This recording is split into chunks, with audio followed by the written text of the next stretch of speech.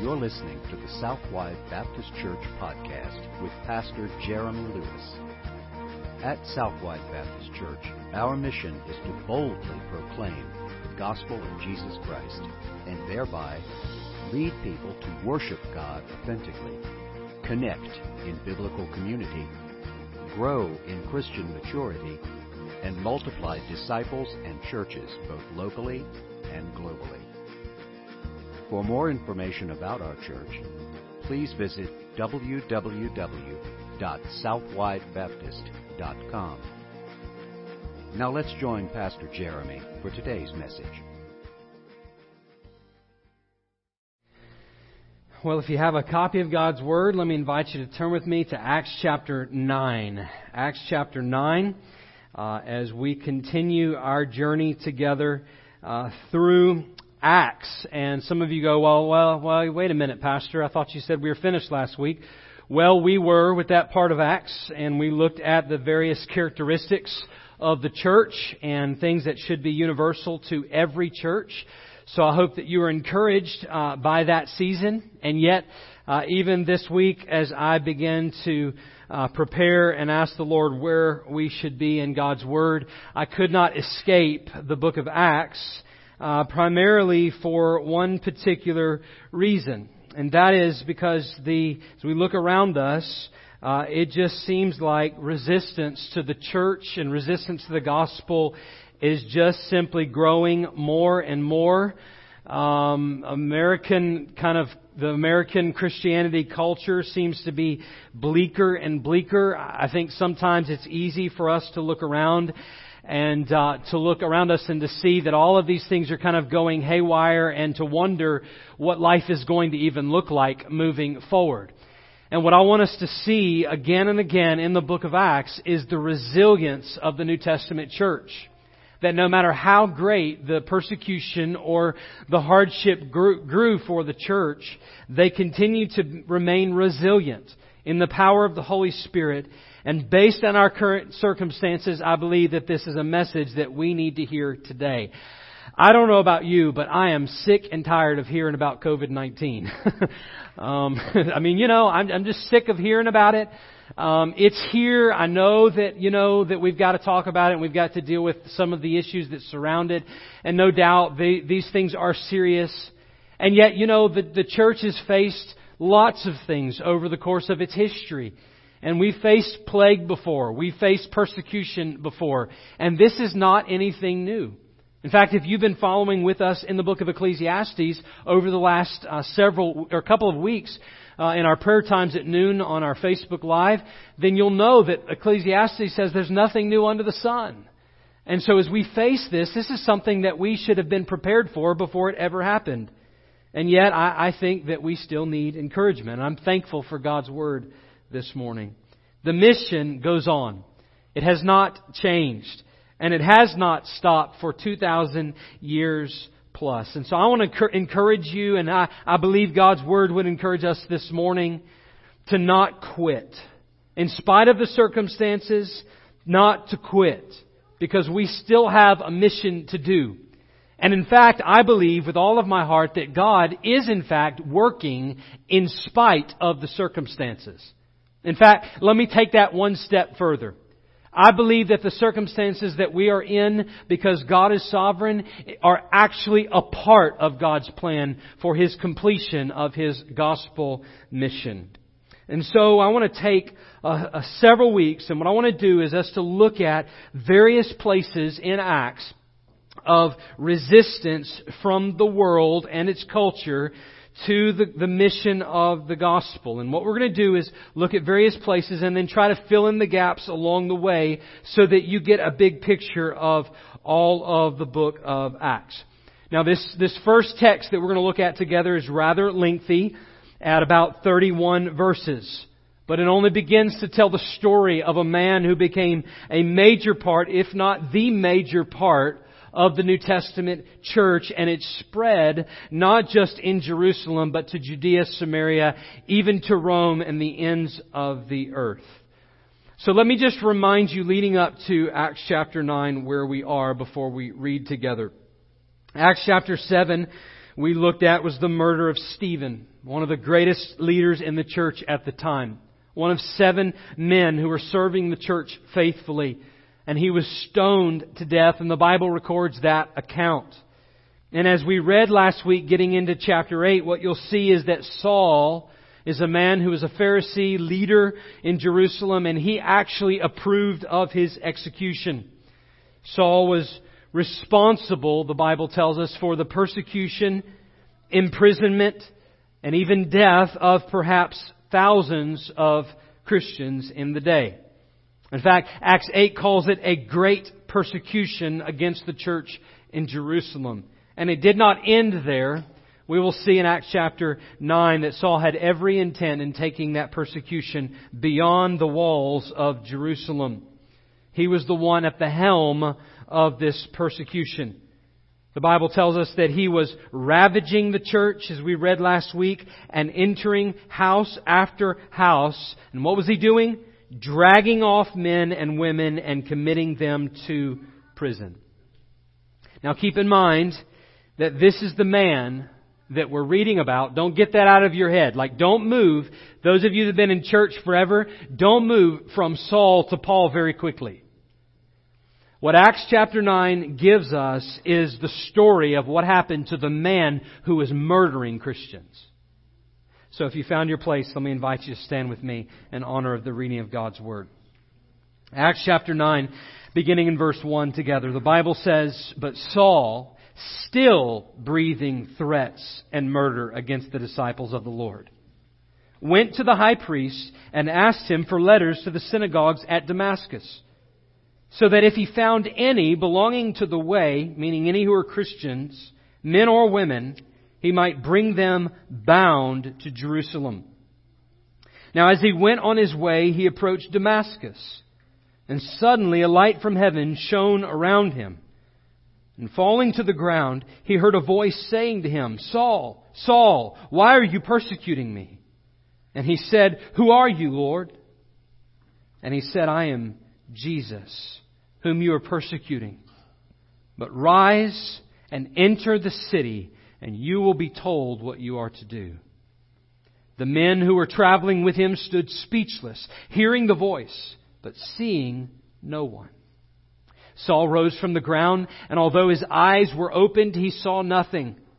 So they led him by the hand and brought him into Damascus. And for 3 days he was without sight, and neither ate nor drank.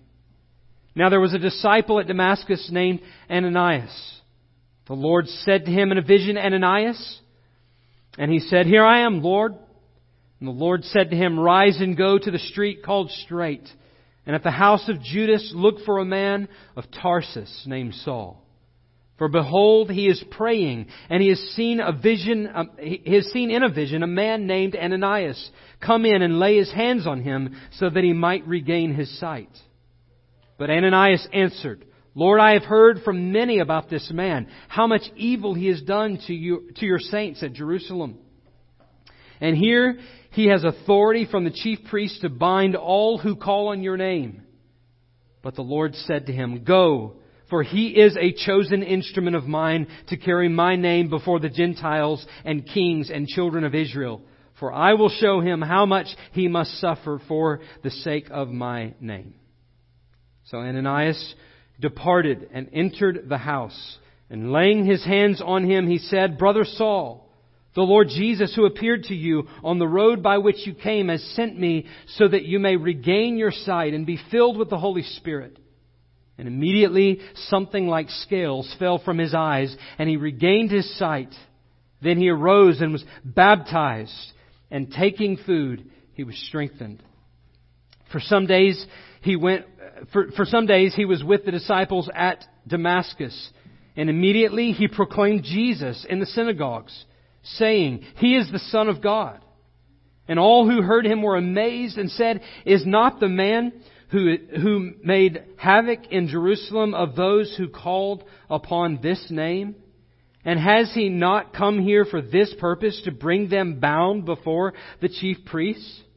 But Saul increased all the more in strength and confounded the Jews who lived in Damascus by proving that Jesus was the Christ. When many days had passed, the Jews plotted to kill him, but their plot became known to Saul. They were watching the gates day and night in order to kill him. But his disciples took him by night and let him down through an opening in the wall, lowering him in a basket. And verse 26 says, "And when he had come to Jerusalem, he attempted to join the disciples. And they were all afraid of him, for they did not believe that he was a disciple. But Barnabas took him and brought him to the apostles and declared to them how on the road he had seen the Lord who spoke to him, and how at Damascus he had preached boldly in the name of Jesus. So he went in and out among them at Jerusalem, preaching boldly in the name of the Lord, and he spoke and disputed against the Hellenists. But they were seeking to kill him. And when the brothers learned this, they brought him down to Caesarea and sent him off to Tarsus." Notice verse 31. "So the church throughout all Judea and Galilee and Samaria had peace and was being built up and walking in the fear of the Lord and the comfort of the Holy Spirit, it multiplied." Let's pray together. Father, I pray that as we look to this passage this morning, that we would see what you have done in this man's life. And that, God, we would be instructed as your church, perhaps in how we are to relate to the culture around us and what it means to be on mission for you. I pray that if there is someone here in this room or listening online that is perhaps like Saul of Tarsus, a person who does not know Christ as Lord and Savior and who is living in rebellion against Christ, I pray that today would be the day of salvation. That, Lord, you would interrupt their lives and stop them in their tracks. Bring them to their face before you and call them to repentance and faith in Jesus. And I pray that they would respond in faith toward Christ today. God, be with us and teach us now. I pray in Jesus' name. Amen. Thank you. You can be seated. And so last week we read about Saul's threats and his actions against the church. We read about it in the first part of chapter 9 that he was continuing to breathe threats and murder against the disciples.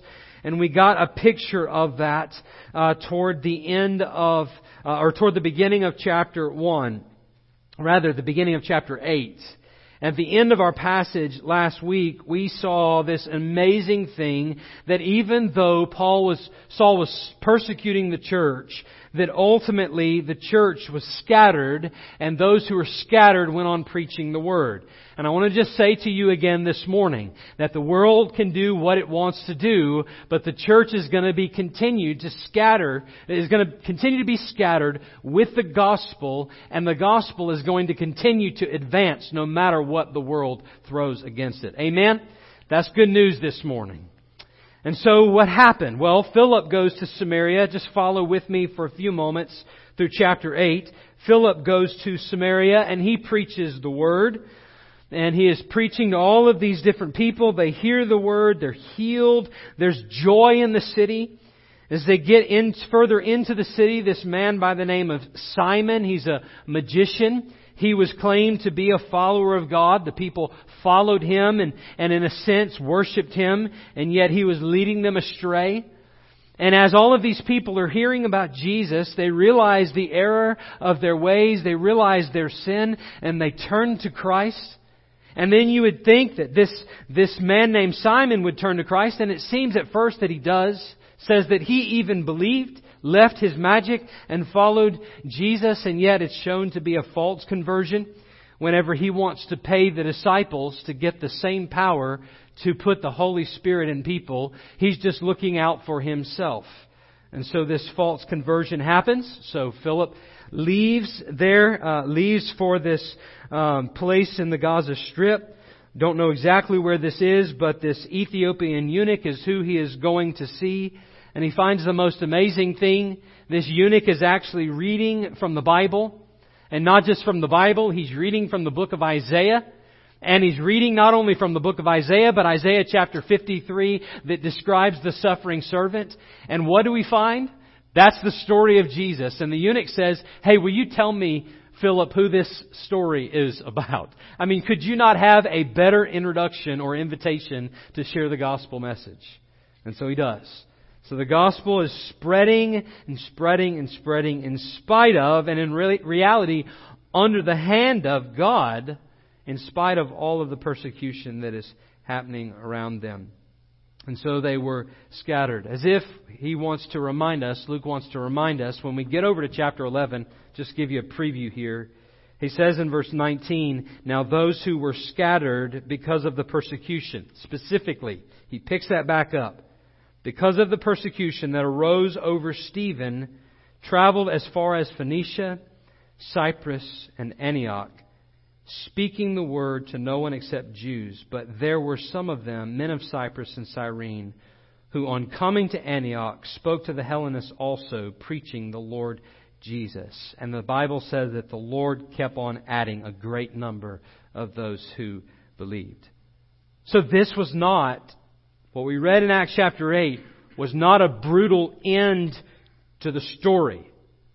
It was a miraculous multiplication of the story, where now a gospel that was centered in Jerusalem and exclusive to Jerusalem, to one people, is now going from one people to every tribe and every tongue. Why? Because the church experienced persecution. And by the way, this seems to be the pattern of church history, doesn't it? The gospel spreads the most, the fastest. The church is the brightest light that finds itself in the greatest of persecution.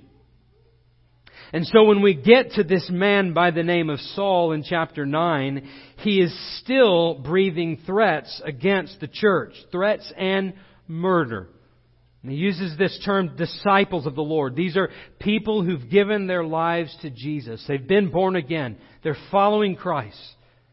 So he has just gone to the high priest at the beginning of chapter 9, and he asked for the letters from the synagogues at Damascus. Now, what is all that all about? Well, he wants to know, obviously, who from these synagogues, people who were members of the various synagogues, who did those synagogues write into the high priest, home base, to tell that they had defected from Judaism and gone to Christianity? I want a list of names, high priest. You give me the list of names of all of these people who are now followers of Jesus, and I'm going to go after them, and I'm going to bind them, I'm going to put them in ropes and shackles, and I'm going to carry them back to Jerusalem to be imprisoned. This was his goal. And so he sets out for Damascus. No doubt he would not have stopped there. This would only have been the beginning of what Saul would have done to wreak havoc across the land, not just in Jerusalem. But he was stopped there. Amen? He gets on this road and he's headed toward Damascus with full steam, every intent of his heart to destroy all the followers of Jesus. And it's stopped when a bright light appears from heaven. And he sees this light. And the moment he sees it, it's as if this flash goes off and he's blinded and in complete darkness immediately. He's rebuked for his actions by none other than Jesus Christ himself.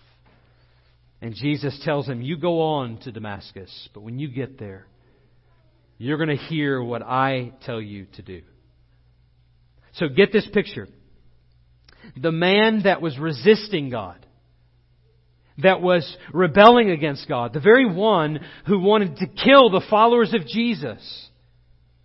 He didn't like the mission. He didn't want the gospel to spread. He hated his people so much that he's going to imprison them and even kill them. That's the man that God rescues out of sin. That's the man that God rescues, and not only rescues, don't miss this, He puts that man on mission for Christ. It's the very one. What an ironic twist to this story.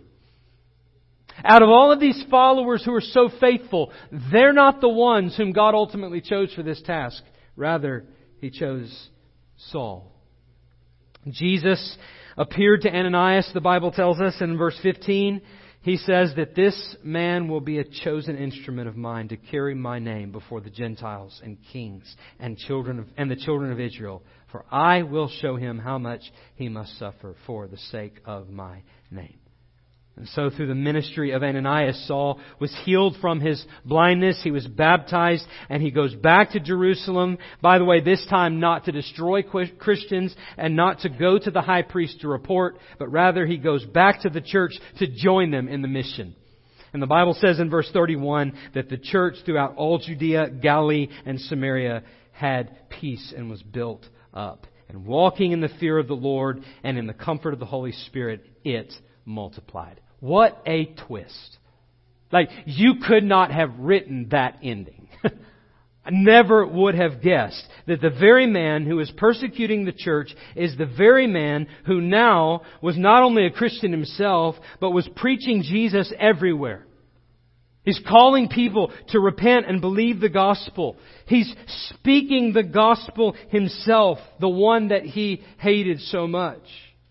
And now that itself was going to be a catalyst. Just like his persecution of the church before had been the catalyst through which the church would spread, now his preaching of the gospel was going to be the catalyst through which the gospel was going to be spread. Because here's where you realize that it wasn't about Saul at all. It wasn't about the church at all. That God was ultimately in this task using whom He will, and certainly using the church to get His gospel to the ends of the earth. God was in charge of this thing. And He is the one who would later come to be known as Paul, this man named Saul, and would write most of the rest of the New Testament. You see, a man who once hated the church and her Christ was now a man who loved the church and her Christ. And here is the main takeaway. Despite stubborn resistance, and I mean the most stubborn of resistances, God is rescuing sinners and spreading the gospel through them. This is an amazing miracle that God would overcome the resistance of Saul and that He would rescue him and spread the gospel through him. This is unthinkable. I mean, think about this. It's an amazing miracle personally and corporately for us as the church. It means this personally, that no matter what sin you find yourself in, no matter what place in life, no matter what you've done, no matter how long you've rebelled against God, no matter how far you've fallen, no matter how much in the mud that you are, no matter how unfixable, how broken you think that your life is, God can, in any person's life, redeem the rebellious. God can take a person who spent their entire life in hatred for God and His people and His mission, and in a moment they can be born again and their lives changed forever and go on living their life for Jesus Christ and ushering people into His kingdom through the preaching of the gospel. This is an amazing thing. That means that no matter who you are, anyone can be saved and anyone can be used by God. I'm thankful for that in my life. Thankful that God can use me as often as I have rebelled against Him. I'm going to come back to that because there is a corporate implication for us as the church, and I want you to see it. I hope that you see it this morning. We are far too quick to move from Saul to Paul. Not that his name change necessarily had anything to do with his mission. I think that he probably went by that name as well, and it just says Saul called Paul. We don't have any other information about that, but we know him as the Apostle Paul. He's not there yet. What message does this have for us for 21st century America? How do we go from the first century Jerusalem to 21st century America? Well, here was Saul, the one who is threatening the church, who had just killed one of their beloved leaders. The guy who was ravaging the church. Now don't miss this. That guy walks into their worship in Jerusalem. what would you do? I tell you what we would probably do in the South, where we love the Second Amendment. That's not what happened. They were fearful. But he walks into the church. Now, put yourself, you see this in verse 26, you can read it there. He comes attempting to join the disciples. So here's the church. Their spiritual freedom threatened. Their lives threatened. They could not worship freely. They were being shut down and dragged out of their homes. Their live stream was being shut down, if you will. They were being penalized for what they believed. Is that starting to sound familiar to you? Just slightly familiar? If they were to think with our modern mind, what they would have thought probably is we should overthrow Saul because Saul represents the leadership of the government that is oppressing us, and we don't have spiritual freedom under this government, so we should rise up, fight for our rights, protest, and we should do all of these things. I'm not saying that there's not place for that, but Saul comes into their midst and they are absolutely terrified. He walks up into the middle of worship. The one man who was ravaging them has now been redeemed. And the craziest of plot twists, here's what God does.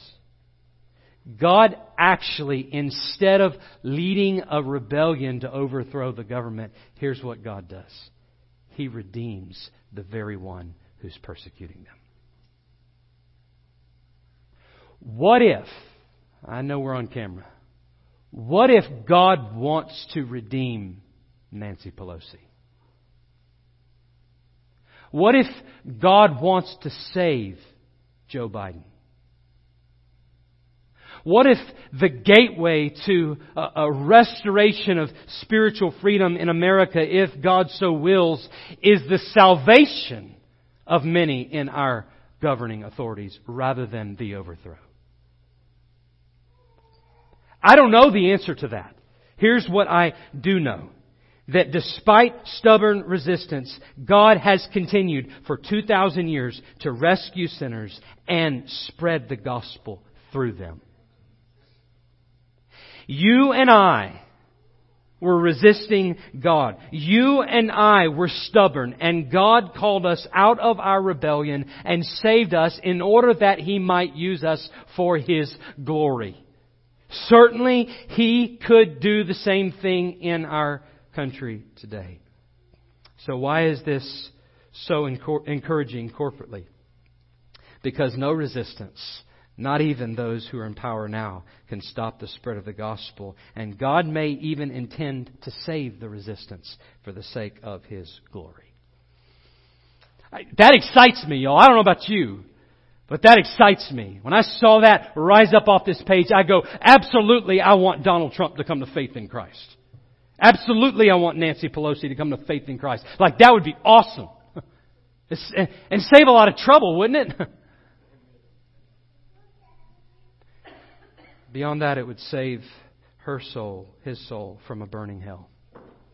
So what do we need to see this morning about the gospel and how it's spreading to the Apostle Paul, the man named Saul, and through him? Three things. Number one, you need to realize that Jesus confronts sinners in their sin. Jesus confronts sinners in their sin. Acts chapter 9, Saul is still breathing threats. Murder against the disciples of the Lord. And he went into the high priest and he asked them for the letters. And it's in this, verse number 3, now as he went on his way, he approached Damascus, and suddenly a light from heaven shone around him, and falling to the ground, he heard a voice. The voice said, Saul, why are you persecuting me? See, Saul was the type of man who thought zealously he was serving God. Remember that Saul was a Pharisee. He knew the law. He had kept the law. He had made others keep the law. Like he lived in Jerusalem, and this was the place where people loved Jehovah God and served Jehovah God, right? So Saul, in killing these Christians, how dare they claim that he is the Messiah? That's blasphemy. And he goes to these people to imprison them, and Jesus says, Saul, stop right where you are. And he says, why are you persecuting not Christians? Notice what he says. Why are you persecuting me? His actions were against the disciples. But more than that, they were ultimately against Christ, who is, in fact, God. And what God does to humanity, and what He did for you if you're a follower of Jesus this morning, and what He continues to do time after time, is God confronts people in their sin. Right at the heart of it. He doesn't glide past it. He doesn't turn and look away and goes, you know what, I love you, just come over here and we'll fix this life together. No, He deals with the sin. If you want proof that God confronts sin, you need only to look to the cross. To think that somehow God can ignore sin is to ignore the reality of what happened at the cross of Jesus Christ. Because God took the Son, listen to me, the Son whom He loves, and brutally put Him to death. The Bible uses the word, He slayed His Son. He is the Lamb slain before the foundation of the world. And it was God's will that His Son die for our sin. You think God is serious about sin? He did so much as to confront it in the person of His perfect Son, Jesus. Jesus, who knew no sin, became sin for us that we might become the righteousness of God in Him. God is serious about sin. And when He comes to Saul, He says, you're persecuting me, Saul. So Jesus confronts us this morning, does He not? Your sin may not be the persecution of Christians and the murder of Christians, but every single one of us are sinners. And in some way in your life, you've rebelled against a holy God, and you right now don't have to do a lot of digging to find it, if you're honest. Whatever that sin is in your heart, in your life, those sins in your heart and life, maybe you're living a life of sin. Here's the reality. Jesus sees it and He knows it, and He absolutely confronts you in it. There's accountability before God. To our government leaders like Saul, hear this morning that Jesus confronts your sin. It does not go unnoticed or unpunished. And to the church, God is confronting us and others around us in our sin right now. And we have the responsibility to be an Ananias and to go to those who are in sin and to call them to repentance and faith. That's exactly what Jesus calls us to do. And it leads us to the second thing we see. Jesus calls sinners to repent and believe the gospel. Jesus calls sinners to repent and to believe the gospel. Verse 5, here's what Saul asks. And he said, "Who are you, Lord?" Isn't that the question of Christianity? Who is Jesus? Who do you believe Jesus to be? It's the same question that He asked Peter. Who do men say that I am? And then He asked this question, who do you say I am, Peter? And of course, Peter answered, Thou art the Christ, the Son of the living God. You see, Christianity begins with a confession of who Jesus is. Well, Jesus tells him, I am Jesus whom you are persecuting. And then He says, rise and enter the city and you will be told what you are to do. I think there was more to that conversation than just that. That's the beginning and the end, the implication of what we are to see. And the reason that I believe that is you go on to verse 17, when Ananias comes in and he begins to confront Saul, what happens is he receives his sight and the Holy Spirit. Immediately he is baptized and he takes food and was strengthened.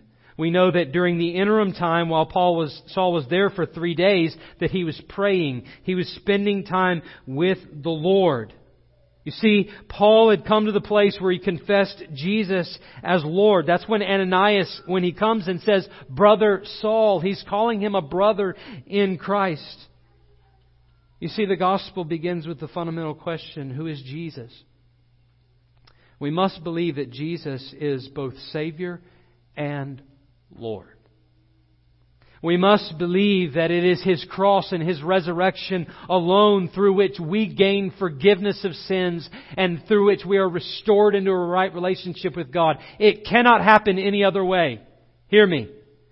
The farther we go down this slide as a country, the more we hear this postmodern garbage that says that there are multiple ways to God, and we all end up in the same place eventually. But you need to know this morning that there is salvation in no other name but the name of Jesus Christ. He alone is the one in whom we find forgiveness of sins.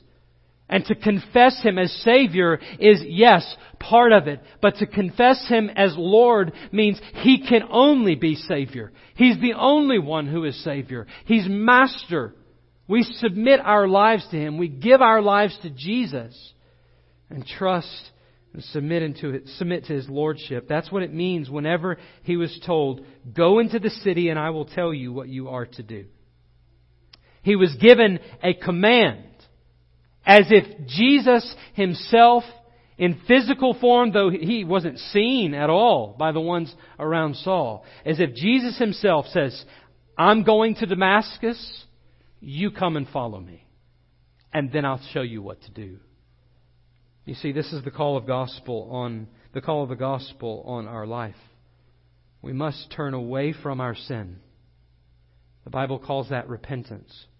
And we must turn to faith in Christ. And faith is more than mere belief. It is casting ourselves entirely in total surrender upon the mercy of Jesus, the grace of God found at the cross and the cross alone. And so, we must repent. If you're here this morning and you don't know Jesus Christ, you must repent and believe the gospel. Listening online, must repent and believe the gospel. To our government leaders, you must repent and believe the gospel. And to the church, we must call people to repent and believe the gospel. Which leads to number 3. And we'll close. Number 3.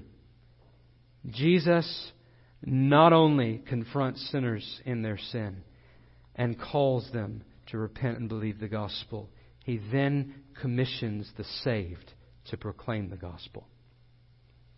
He commissions the saved. Verse 10 says, "Now there was a disciple at Damascus named Ananias." We don't hear much from him. But we know he saw a vision. We know that Jesus showed him exactly what was happening in the life of Saul there in the quiet, in the dark, in his moments of prayer, as God had given him a vision that Ananias was coming. You know, it's interesting. There's reports all throughout the world and in foreign missions and local missions where God has prepared the hearts of the people to receive the ones that He's sending to go there. It's an amazing thing. It's an amazing thing. As if they knew that missionaries were coming. Jesus is sovereign. And so He says, "Rise and go to the street called Straight, and at the house of Judas look for a man of Tarsus named Saul. For behold, he is praying." He's seen this vision. Ananias argues with the Lord. He says, "I've heard from many about this man, how much evil he has done to your saints at Jerusalem." He's scared out of his mind. Wouldn't you be? I mean, the church, when this man walks into Jerusalem, is scared to death. And I want to say to you this morning, it's a frightening thing to go to a place where you might have to give your life for the sake of the gospel. But Jesus has commanded. He's commanded us to go. And so He says, "Go, for he is a chosen instrument of mine to carry my name before the Gentiles and kings and the children of Israel." And he's going to suffer, just like you're suffering, but you are to go. And the command is to us, is it not? "Go, therefore, and make disciples of all nations, baptizing them in the name of the Father and of the Son and of the Holy Spirit, teaching them to observe everything that I have commanded you.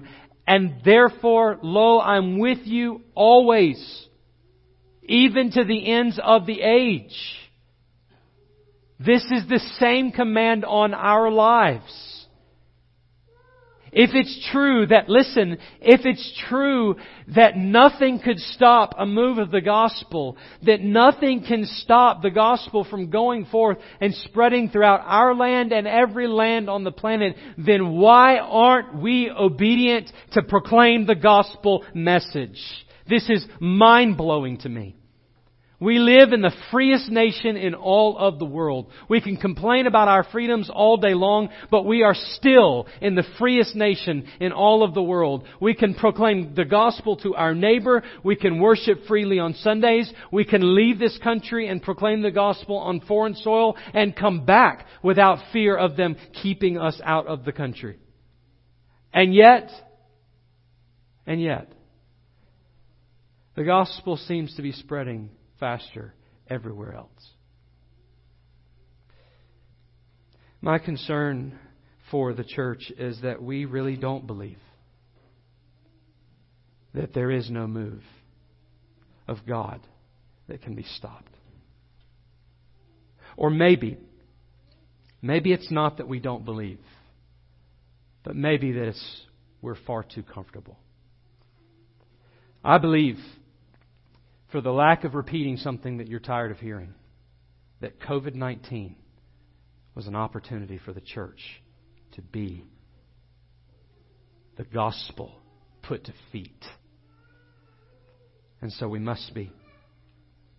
Verse 31 says, so the church throughout all Judea and Galilee and Samaria, and we could go on, Africa, Asia, North America, South America, the gospel spread, was being built up because people were obedient to Christ and nothing could stop a move of God. I think that we tend to believe that the more government clamps down on us, the less opportunity we'll have for the gospel. But what if? What if God's answer to this whole problem is to not overthrow the resistance, but to save it, to rescue sinners from their sin? And He's calling us to be His mouthpiece. Would you bow your heads all across the room this morning? Simple call on our lives is to make disciples. And though it's simple, we often miss it. It just simply means that when you leave this place today and you step out of those doors, that you are walking into a life on mission for Christ. You're living sent. The more you're scattered by whatever it is that scatters you in your life, for most of us, it's nothing more than our own schedules that are scattering us. But you have the opportunity today, listen to me. You have the opportunity today to speak truth into someone's life. And someone, God is already preparing their heart to hear the message that He's placed on yours. And is it the good news and the power of God unto salvation to all who believe?